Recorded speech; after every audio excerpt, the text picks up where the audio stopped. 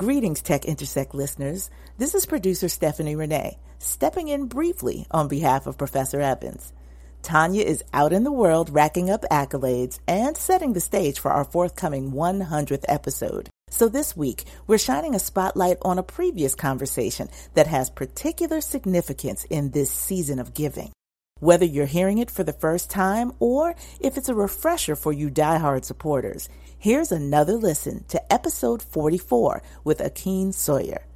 This conversation centers around the role of blockchain and DeFi in the future of the Esusu wealth building model, what we now know as crowdfunding, before it got a jazzed up name. Dig in, and we'll be back soon with more new content.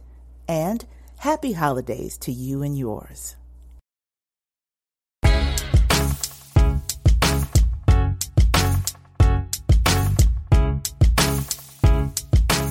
Welcome to Tech Intersect. I'm your host, Tanya Evans, and my life and work exist at the heart of law, business, and technology. Yeah, I've earned a few fancy titles and degrees over the years, but the bottom line is I'm a writer, speaker, teacher, and lifelong learner, and I'm really excited that you've joined me on this journey. So what is Tech Intersect? Well, it's authentic, empowering conversations with really interesting guests who demystify complex topics to prepare you for the future. Because your future is now. And it exists where law, business, and tech intersect. Get ready to listen, learn, and leverage. Let's get started.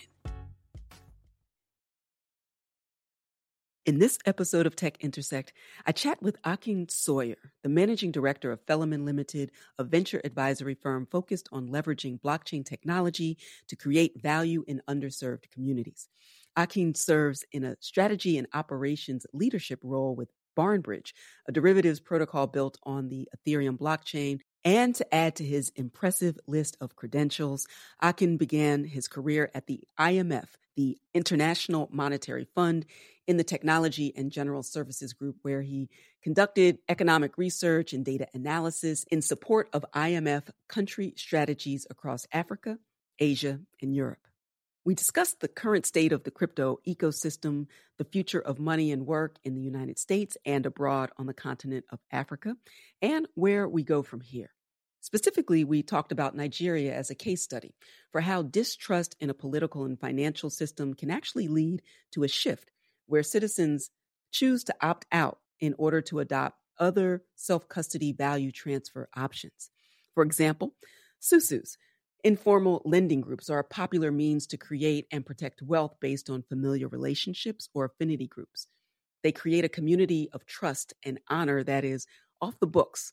And in the case of Esusus, they are not digitized. But what if they were? What if they were digitized? We talk about how perhaps they would look a lot like blockchain communities. So we explore what it would mean to digitize cooperative economics for the unbanked, underbanked, and those who want an alternative hedge against government-issued money, also known as fiat. Okay, time to listen, learn, and leverage. Let's get started. It is a high honor and a privilege to welcome this episode's esteemed guest, Akin Sawyerr, to the Tech Intersect podcast. He has a storied and impressive professional journey in crypto assets and global economics, especially on the continent of Africa. Akin serves as managing director of Fellman Limited, which he founded, and also serves in a strategy and operations leadership role with Barnbridge, a derivatives protocol built on the Ethereum blockchain. And previously, Akin served as strategy and Africa lead for Decred. Love to hear more about that. And he began his career at the IMF, which is the International Monetary Fund, in the Technology and General Services Group, where he conducted economic research and data analysis in support of IMF country strategies across Africa, Asia, and Europe. We will talk about all of that and more in a moment. But first, Akin, welcome. Thanks for having me. Thanks for the introduction. Absolutely. So before we even dive in, I want to do a personal check-in before we get to the professional, because this day, this week, this month is like the longest year of my life. So I'm checking in with you to see how you're doing in the midst of this global pandemic that is caused by COVID-19. How are you faring? How are you and yours doing in the midst? Yeah, I think we're doing pretty well, all things considered. I've sort of been in the crypto space for quite a while, so there wasn't too much of a destabilization in terms of the way I work and the nature of just distributed work in the crypto space. I think the challenges are more around, right, adjustments with the rest of the family and like school and education and trying to balance all those things at home. I think that's where the challenge has been, but I feel like we've been at it for the last 6 to 8 months, so we're sort of getting settled and used to it. So I'm not doing too badly at all. I'm really glad to hear that. I would say the same. I absolutely agree. When the pandemic first hit in earnest, I was the Associate Dean of Academics at the University of New Hampshire School of Law. And so I was tasked with getting everybody online, 40 plus law professors, like in 72 hours. And the stress level of what that looked like initially, we know so much more now. It is far from perfect, but settling into this particular flow to manage this particular moment, I would agree with you. We've kind of found our way to this way station, but I look forward to being out of this. Yeah, definitely. So we're going to cover two main topics today, the future of money and the future of work. But if you could briefly share with the audience your origin story. I love your background and your expertise, and I think it's so wonderful and rich because it fully informs the work that you're doing now. And from so many of the Tech Intersect interviewees, they've all come to the intersection of tech and business and law in a different way. So share with folks how you found your way, my goodness, to the IMF and all of those great stations that followed. Yeah, sure. I was born in the United States, but I was raised in Nigeria, right? So my parents, moved back to Nigeria in the 70s. They were here for college and grad school. And I lived in Nigeria all through, secondary school, high school. And at the time, it was a series of successive military governments, like through the 80s up until the early 90s. And, growing up, like the two most important institutions were whoever was the president, right, who ruled by decree, and the IMF, because the IMF was basically like the lender of choice, and also drove a lot of economic policy decisions. So I went to college, upstate New York at Union College, and I got a degree in economics, and I moved down to DC after college and just got this opportunity to work at the IMF. Which was an institution I'd grown up hearing about on the news every day. And so it was like this sort of like, oh, wow, this is going to be a great experience. Like I could, leverage my degree.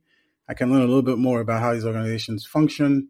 And so I was there for a couple of years, for 2 years, and it was a very, very eye-opening experience, right? Because I think you walk into these organizations with a certain, external perception, and the realities on the inside are quite different, extremely politicized. Really like the public, what you're sold publicly is not necessarily like the full extent of the reality. Right. And for me, the experience was that, nation states are all self-interested. Right. And, a lot of the global financial and global institutions really serve at the behest of the most powerful nations that fund them. Right. And lead them. So I did that for a couple of years, spent a year after that at Freddie Mac doing like secondary mortgage finance on the business and tech side.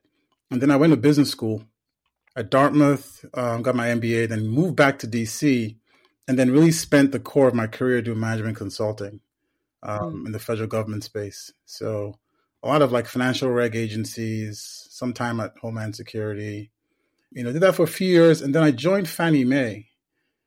Also back to mortgage finance, but more in a strategic role, supporting capital markets businesses and all the legal team and, HR. So all the shared services organizations. Did that for a period of time and literally, kind of was there right at the beginning of the financial crisis as the mortgage markets were failing. And so that was a very, very interesting time and interesting thing to kind of watch firsthand. Right.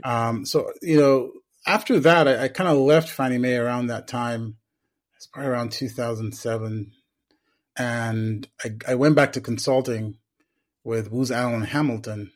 Mm-hmm. And on this side, like I was working with a lot of the agencies, like all the reg agencies that basically had failed in one form or the other. So the task then was, well, how do we fix the financial system and how do we shape regulation and change, structural things and problems such that we didn't have another crisis again. Right. It was sort of interesting kind of being on one side and then shifting to the other, trying to repair the system. Spent a couple of years doing that and then decided to focus more in Africa.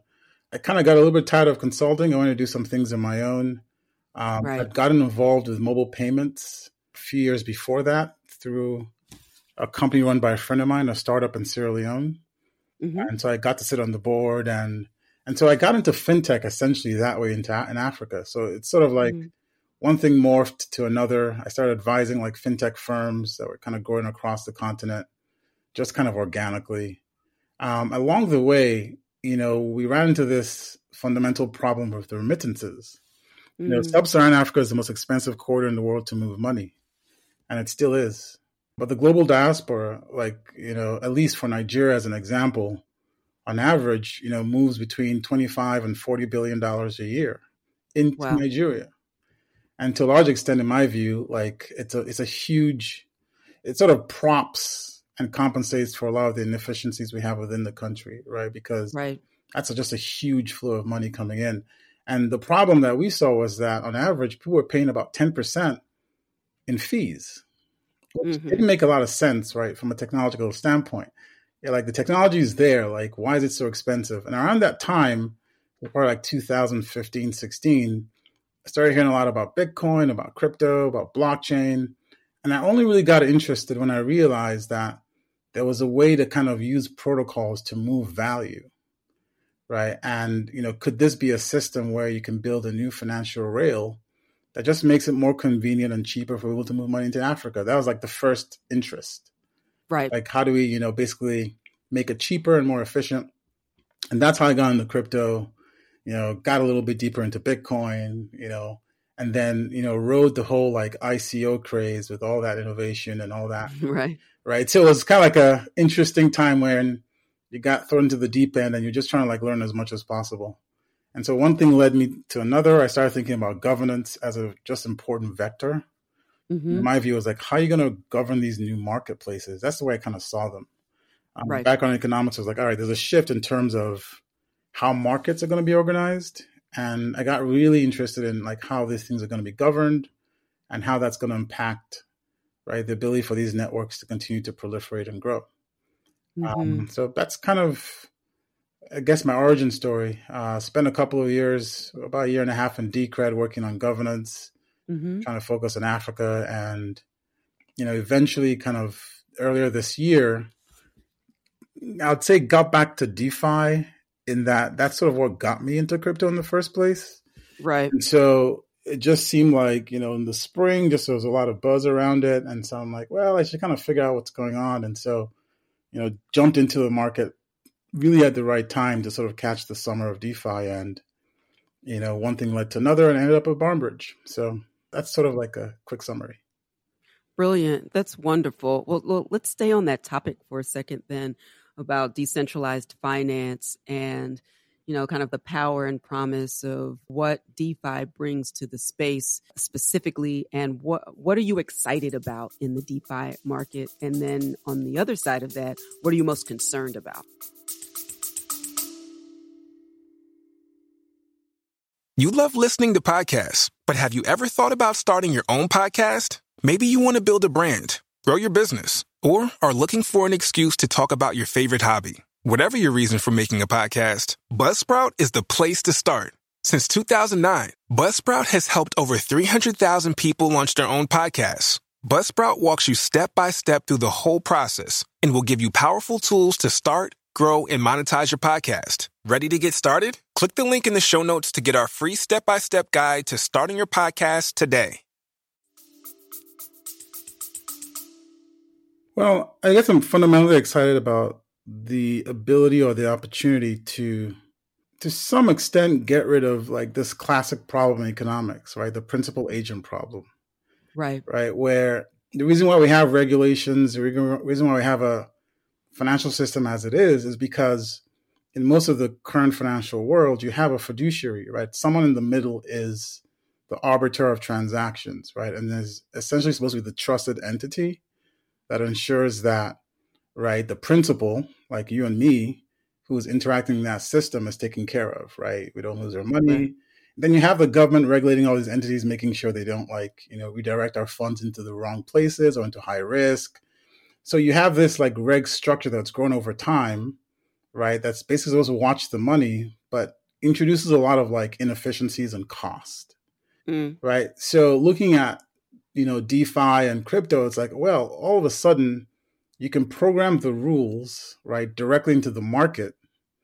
And you can now create a system where principals can interact with principals and you don't need agents. And if you don't need agents, then you need less regulation. And if you have less regulation, you extract.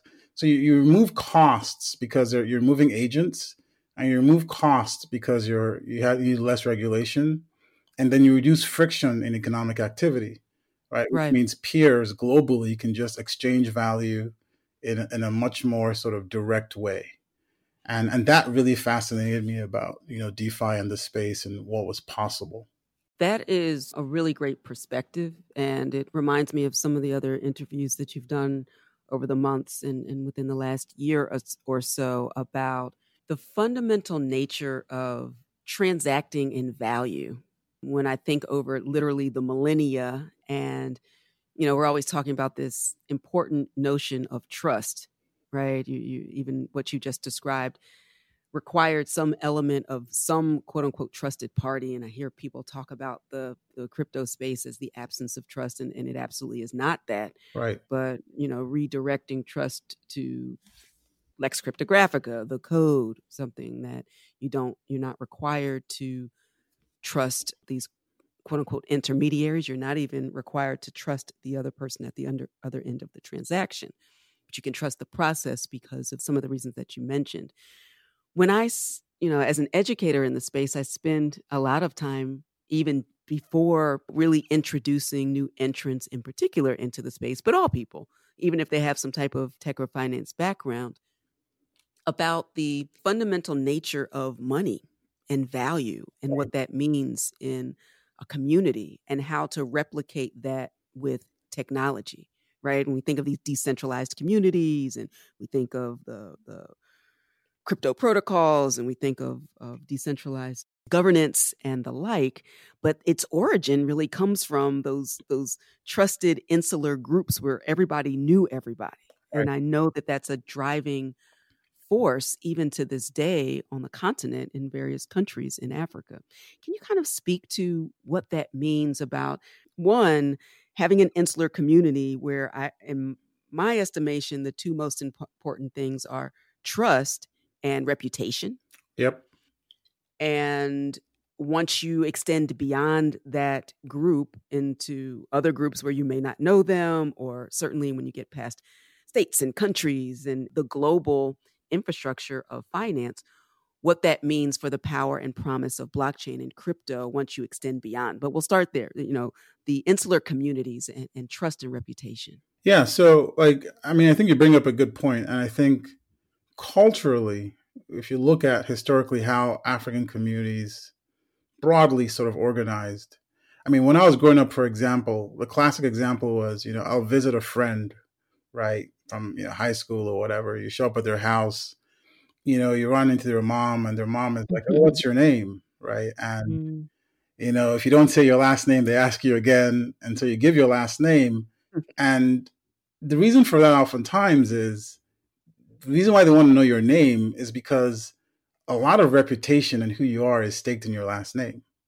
Right. And people over the years culturally used your last name was basically your credit rating. Right. Because if you're from a certain family, then historically there's some sense of who that family is and their record of, right, where they sit in society, what they've done. And so your name becomes a huge signal in society for basically who you are. And so you realize that people guard their reputations quite jealously because one person in the family can sort of make or break your family name. Right. So you see credit systems started like in like countries like Nigeria, the credit systems that have evolved where if, for example, I owe a debt and I'm part of a certain family, then it's incumbent on my family to help me clear that debt. Because if I ruin our name, then it affects the whole collective, right? And so lots of credit systems historically in Africa were really based on these affinity groups, right? So families, or you might have groups of farmers in the same industry who essentially built credit systems with themselves. And so that's where Right. like things like Esusu groups or savings groups like emerged, right? And the thing that's really interesting about it is, like the way a Esusu group works, you can have like a group of 10 farmers, right? You might be cattle rearers, right? And what people tended to do was you get together with other farmers and you essentially put a piece of money or a bunch of money into a pot every month, right? So a little bit of your profits for the month. Right. And every month, right, that pot rotates across the group. So if it's 10 of us, month one, I'm contributing. At some point through that 10-month period, I get to harvest the pot. And so I can get the pot and go buy a cow, right? Or another cow. And all of a sudden, there's an investment there, right? And I get a return from that cow. I grow my business and I keep putting money back in the pot. And so it's a self-funding mechanism. But beyond that, it's also like a social and information sharing network, because all our destinies financially are sort of tied. Then we're incentivized to want to share information and best practices. Right. If I figure out some way to feed my cow such that the yield of milk increases, then I want to share that with everyone, because the better, the more profitable they are, the more likely it is that, I'll get, they'll keep contributing to the pot and I'll get to kind of take my turn. So if you think about what's happening there, it's like a fairly sophisticated credit system, but it's not just credit, it's information, it's a social system, right? And you've had the proliferation of those groups across Africa for hundreds of years. And colonialism just introduced different systems. So for me, when I look at that looks a lot more like the crypto system we have to some extent, where you can leverage reputation, you can leverage all sorts of activity, and it's sort of burned into code, right? So it's more of an advanced technology, but the practical way in which it works, I think, is very aligned with African culture, right? Because it gives the power to the individual, right, to determine who they want to interact with, who they want to extend credit to, right? And they can join any groups they want, so any currency, right? And so there's so many parallels, right? And I think that culturally, it sort of aligns a lot with the way African society is organized. And by the way, most of Africa today is still, unbanked or underbanked. Right. So you have a system now where you can bring technology to essentially empower, right, the unbanked, but not necessarily impose something that's just foreign or brand new, but something that might now enhance their ability to interact on a much more global scale. And so for me, that's really exciting. We hope you're enjoying this edition of Tech Intersect. Our conversation will continue in a moment, but first, a word on an exciting opportunity.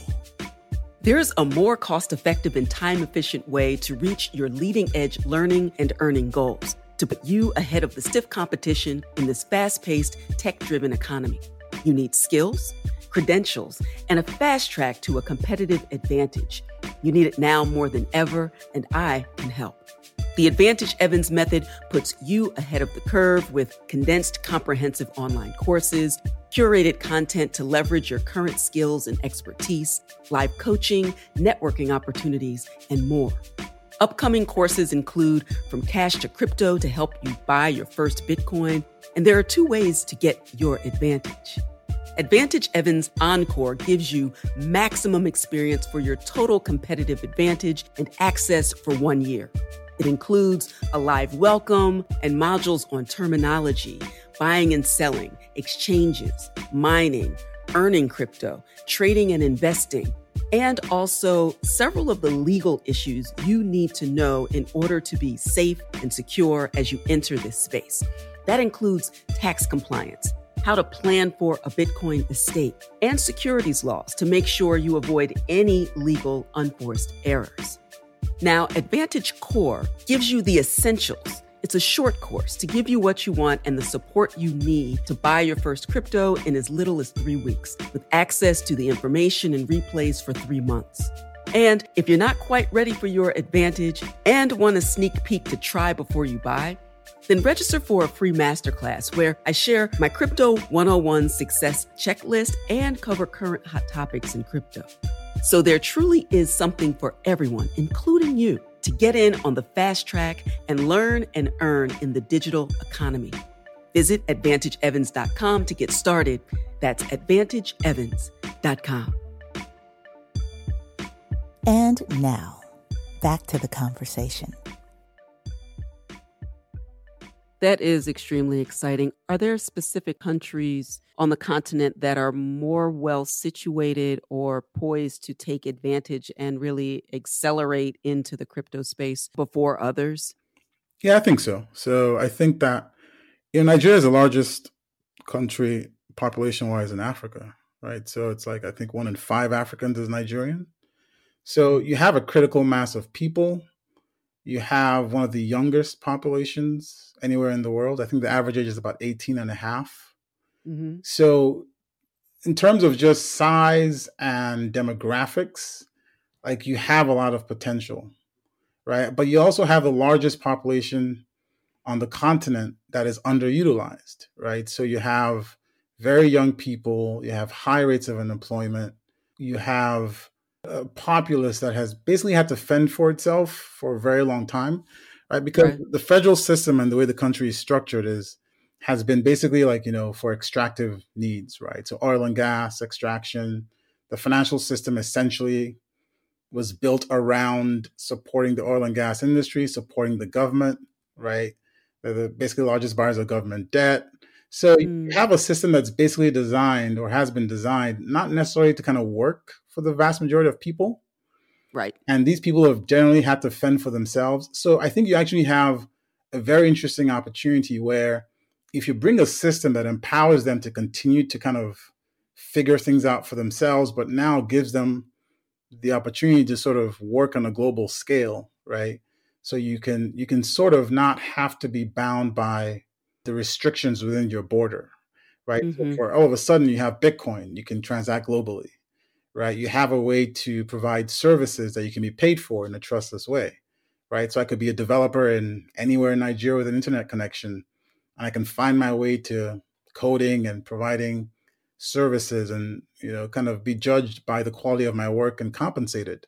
Like that to me is huge because all of a sudden you're not at the behest of a highly inflationary currency. And you're also now at the behest of having to have, be limited in terms of where you can work, right? So all of a sudden the value of your work now can be, judged on a global standard, right? And all of a sudden you can get paid, in my view, more equitably, right, than you would be if you were just stuck in Nigeria and had no other options. That leads into this idea of, and for listeners who have been writing with me for a minute, I'm obsessed with this topic of the future of work. Akin, you are as well. And I think that the future of work, goes hand in hand with the future of money. And actually, the future is now in the ways that you've just described.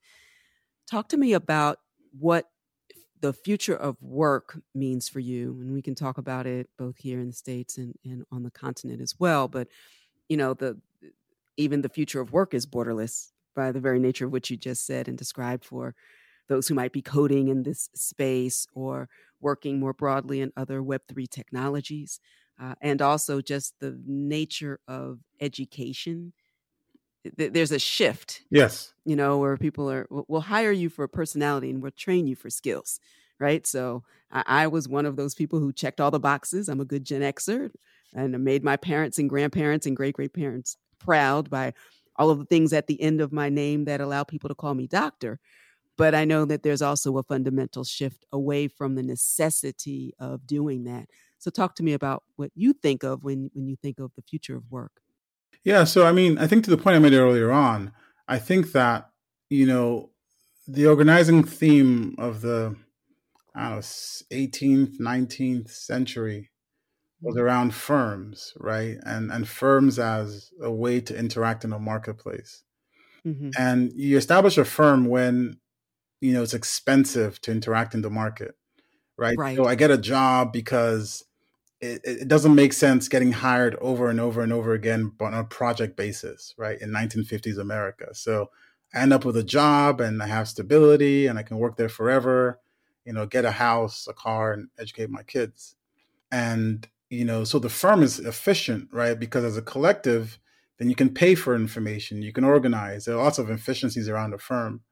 But as technology has sort of proliferated and kind of dropped the barriers to access for information, like particularly with the internet, like you think Mm-hmm. about what's happened since the internet has come, right? For example, how you receive and disseminate news has changed. So the value of newspapers, the value of channels where people got information, in the last generation has tanked, Right. right? Like investing in media or in news media has been a losing game for like 30 years because all of a Right. sudden, hey, there's the internet. Like today on Twitter, like I get most of my information on Twitter through channels I've developed. Like I don't need to subscribe to a newspaper necessarily. Right. Right. And so if you think about what that is, like I can now use like a free platform essentially, and with little effort, get access to all the information I want globally. That destroys the nature of, a standard newspaper business or even like TV and broadcast news. So all of a sudden, Right. advertisers have now shifted to social platforms, right? And so there's been like essentially a shift over time. And with Web3 and crypto, you now have a native way to exchange value. So all of a sudden, it's much more, in many ways, it's actually more efficient to be a free agent in certain industries, right? Because if you're really, really good at what you do, right, then you will be able to extract maximal value, Right. right? So if I'm the best video gamer in the world and I have millions of people watching me every night stream a video game, I could be a multimillionaire, right? And that's Absolutely. right, and that's a job that didn't exist like I don't know 15 years ago, right? And 5. Right.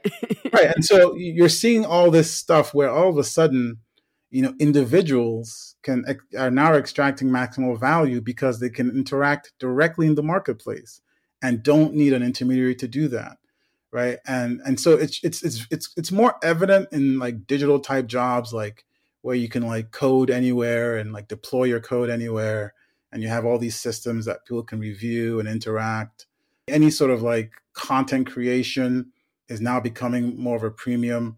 And I think, even post COVID, right, being able to write well is prized, right? Because now Right. a lot of communication is writing or speaking. And so if you think about what's happening inherently, and I don't think we're going to go back to like the levels of face-to-face employment we had prior to COVID, Right. all of a sudden, like all these dynamic shifts that are happening. And so the question is, I think in general, firms are going to be devalued more and more over time, or they're going to have to change and shift because all of a sudden the individual has a lot more power because they have at least as much information, if not in some instances, even more information than the corporation. Right. Right. And I think that what that really does, it kind of flips things on its head because you're going to be, we're in a system now where I think people that are in a certain space who don't see that shift, it could be a hard transition. Right. And Right. if you think about what's been happening too, like the firm has never really been loyal to the individual, like for the last 30 years. Like the firm is free to hire and fire and hire and fire. And so those jobs that used to be stable are really not. So it's sort of like the question is, at what point does an individual now realize that, look, I have a lot more power than I used to, and I'm going to interact in the marketplace directly and, try to figure out ways to earn an income, to develop a reputation, to be known for something, right? Or being good at something. And it's easier for you to be discovered and be compensated. Mm. So I think to me that those fundamental shifts are being accelerated by crypto, are being accelerated by just all this technology. And I think the future of work is really going to be a lot more distributed, and you're going to have, hyper cost efficient ways to discover talent just in time, to pay for talent just in time, right? And Mm. for individuals to sort of have a very, very different like lifestyle and a different set of choices. I love that. It's very well stated. And that makes me even more excited for the future of work, the future of money, and the intersection. You clearly live at the intersection. I'm looking up at the time. I've got to let you go back to real life. Sure. But before I before I let you go, please tell the listeners. I certainly will share the links that you shared with me in the show notes, but please let the listeners know how they can learn about you, any upcoming events or information, and certainly your continued work. Yeah, so I mean, I think people can find me on Twitter. It's like first name, last name is my handle, Akin Sawyerr. I'm kind of, that's like, the crypto town square. So I'm there every day. Love it. But I mean, just to sort of add, like we didn't really touch what I've been doing at Barnbridge, but, we're sort of essentially rebuilding, in my view, like the financial system in a much more fair and distributed way.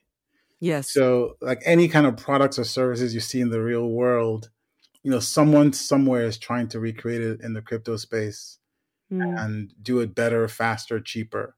And I think that's really what's going to drive a lot of value accrual in the space. Because from a competitive standpoint, traditional industries just can't compete, right? I think they can extract some value by incorporating some of these technologies internally, but you just can't compete with a marketplace that's fully open and decentralized. And I think that's sort of at the crux of what's happening, right? And it's going to be interesting to see how, that grinds against, the regulatory system, against, the traditional financial system. And I think that also is going to, like, in certain ways, really fracture, the global political landscape, because, you'd have a lot more ability for countries to be independent, corporations to be independent, because you don't necessarily need to be bound by, a physical sovereign nation. So I think nation states are actually going to get weaker, because a lot of the reasons why nation states exists, maybe other than defense at this point, like a lot of those reasons are going to be actually less important. And so that's going to be an interesting thing to see over the next few years. Absolutely, because it comes down to this, idea of a customer service crunch, as a matter of business and finance and law and politics, and not just the tension, but really what we're seeing as the breaking through to some completely different delivery and connectivity between the individual and the other individual, removing, all of the intermediaries, as you said. And of course, we'll have different intermediaries who may emerge, but hopefully with less of that, extraction that makes it so much more difficult as a matter of friction and cost to transact in a global economy. That's really exciting. Akin, I'm so happy that you are on here. I'm glad that the Twitterverse brought us together. Sure. And this is the first, but hopefully it won't be the last of our conversations. I think the world of what you're doing in the space and how much you bring in terms of your expertise and intellect. So I look forward to the continued conversation. Me too. Thanks for having me. Look forward to the next one. Many thanks to Akin Sawyerr for an engaging and informative conversation about the future of money and work on the continent of Africa and beyond. We ran out of time, so I promised him that I'd have him back to talk about his amazing work at Barnbridge. Now, Barnbridge is a really exciting project, and it is the first risk tokenizing protocol, and its purpose is to integrate with other protocols to facilitate hedging yield risks on those lending and other platforms. It's the next phase of decentralized finance, or DeFi. So I look forward to having him back to talk about that more. And I have some links in the show notes to give you some additional information. Final housekeeping notes. Please take a moment to like, comment, and share this episode and this podcast with your networks. Follow me on social medias and let me know what topics you'd like to hear more of and who you'd like to hear more from. All right, that's all for this episode. Until next time, continue to shine. Stay in touch with host Tanya Evans via your favorite social media. On Twitter @TechIntersect and on Instagram via the handle Tech Intersect. This podcast has been produced by Stephanie Renee for Soul Sanctuary Incorporated.